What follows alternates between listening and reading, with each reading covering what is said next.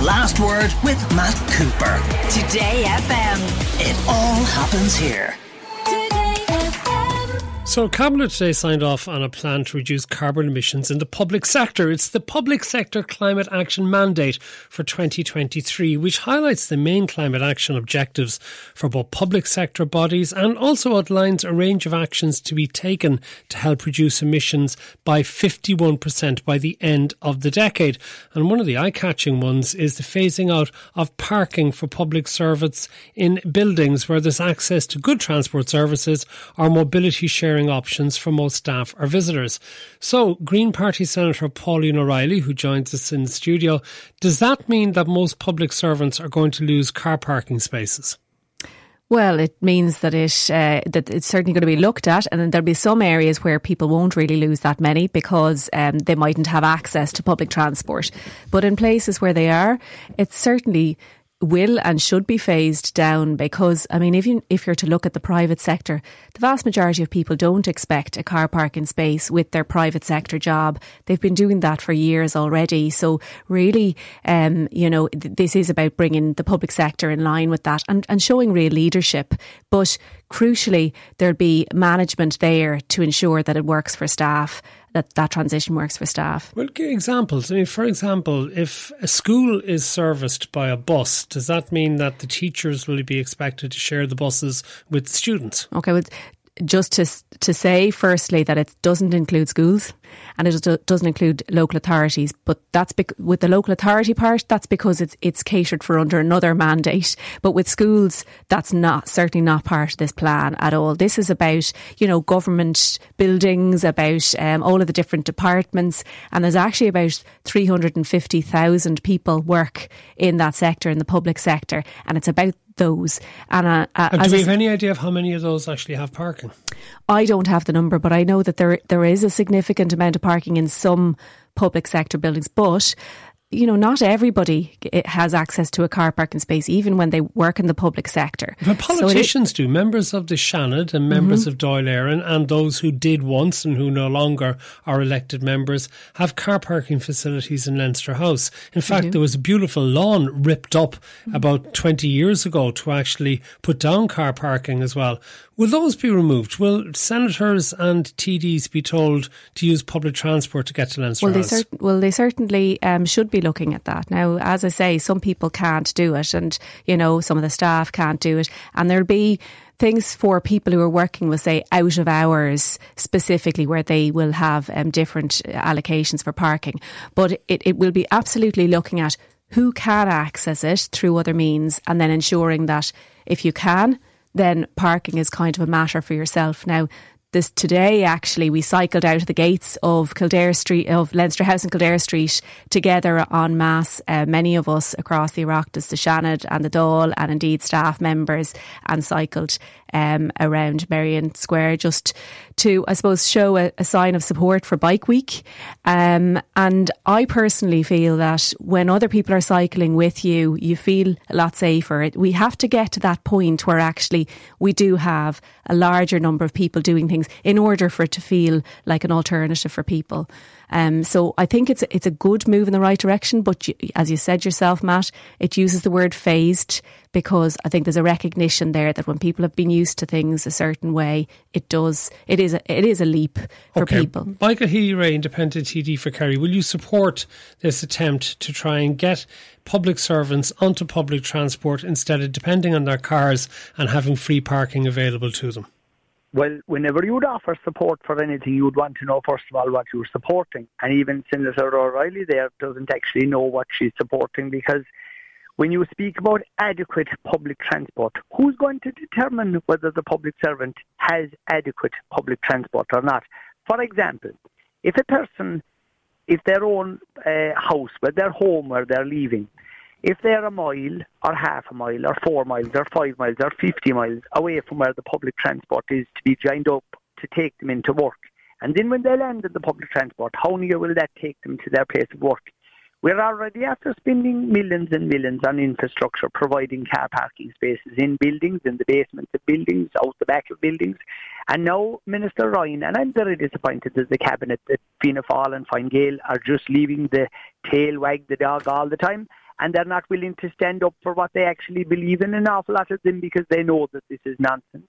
They believe it is nonsense, and they don't agree with it, but they're afraid to come out and say it. I've said this today inside in the Dáil to Minister Heather Humphreys was taking questions for the Taoiseach, and I raised this matter, and I said that this was coming out of the same mouth as from the man who told us in rural Ireland, for example, that in smaller villages that we should have no cars whatsoever, and that we should have a few cars in the local village, and we should walk down from our homes and walk and cycle and hope that the car might be there and that we'd all carpool.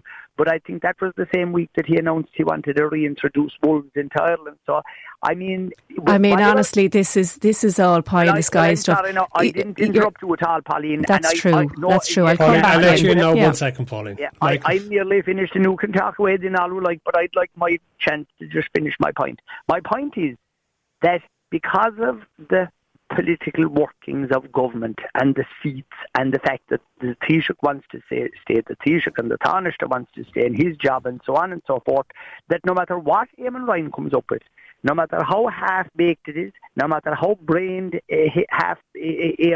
it is, they'll just go along with it. And I think that's wrong. And I don't think that the public servants of Ireland who work hard, and all of the other people, it's not illegal to own a car in this country and to want to use it to go to work. And we all don't have the benefit of being like Eamon Ryan and being able to get up on a bicycle just for show and have the state car coming along behind him with his papers. I mean, have you any evidence that he's ever done that? Because, you know, that's the type of thing maybe Boris Johnson used to do in London. But I've seen Eamon Ryan cycling and no sign of any state car behind him. So have you any evidence that actually has ever happened? Or are you just making that up, Michael? Can I ask you a question? No, can you answer my question? No, I will. Have you any evidence of it? If you'll give me the opportunity to finish, I'll answer it for you. How can any one of us, and when I say us, I mean a politician, how are we supposed to take stuff around with us if, like, you can't carry your papers, the documents you need, all the different things you need to take to work? I mean... Have you never heard of a backpack on a bike? It's obvious that there's stuff being taken for him, and it's not just going... Oh, it's obvious. You don't have any evidence, so... Okay, Pauline, Michael, you haven't evidence. You haven't It didn't happen in Limerick at all, and you're just making that up now. But listen. So would you leave Pauline speak now, please, Michael? Michael, so it's all very well having your say as long as it's factually correct, and a lot of what you said isn't. But I can tell you that I come from Galway every week with a bike, with enough belongings with me for 3 days stay in Dublin, and it's perfectly achievable. That's for a start. So you bring the bike on the train, do you? I do bring the bike on the train, and I have my belongings for the 3 days with me.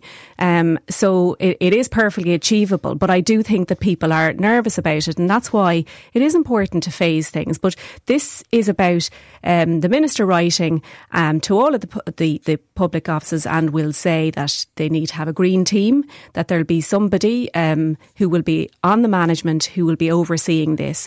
And there's an awful lot more to it, like ending use of disposable cups and really showing leadership, things that we are going to see across general society. We need to see the public sector actually take the lead in that. And in the end of the day, they're also making policy, so it's important that they see what the impacts, what works and what doesn't work.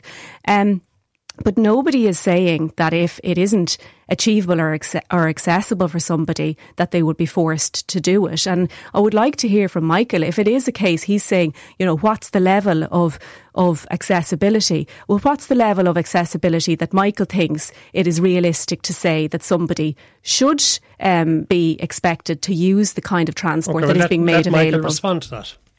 Well, I didn't introduce this today to Cabinet, so the person that introduced it should surely be able to answer that question for you, and he's the leader of the political grouping that you belong to. So maybe you'd ask him to answer it, but you can't, because he won't be able to answer it, because he has already failed to give the detail. It's like an awful lot of other suggestions that are brought out by Eamon Ryan and his party.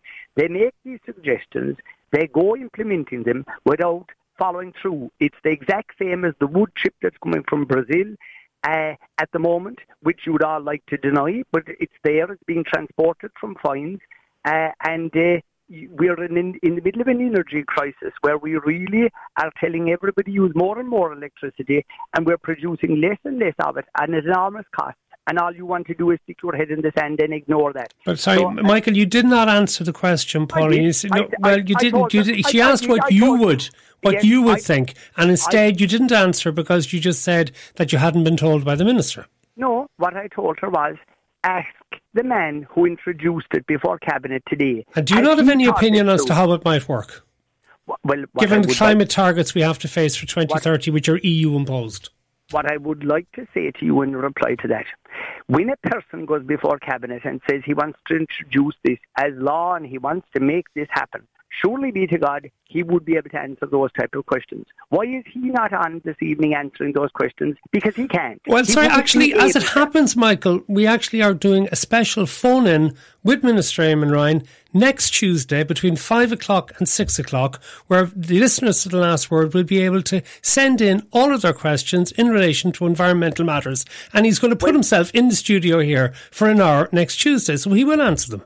Well, I will be asking him as well at the earliest opportunity on the record inside the Dáil. And the question I will be asking him is, how or who is going to determine what is an acceptable level of public transport for a person to have? Because you know that at present, there is not buses passing at peak times, passing people by.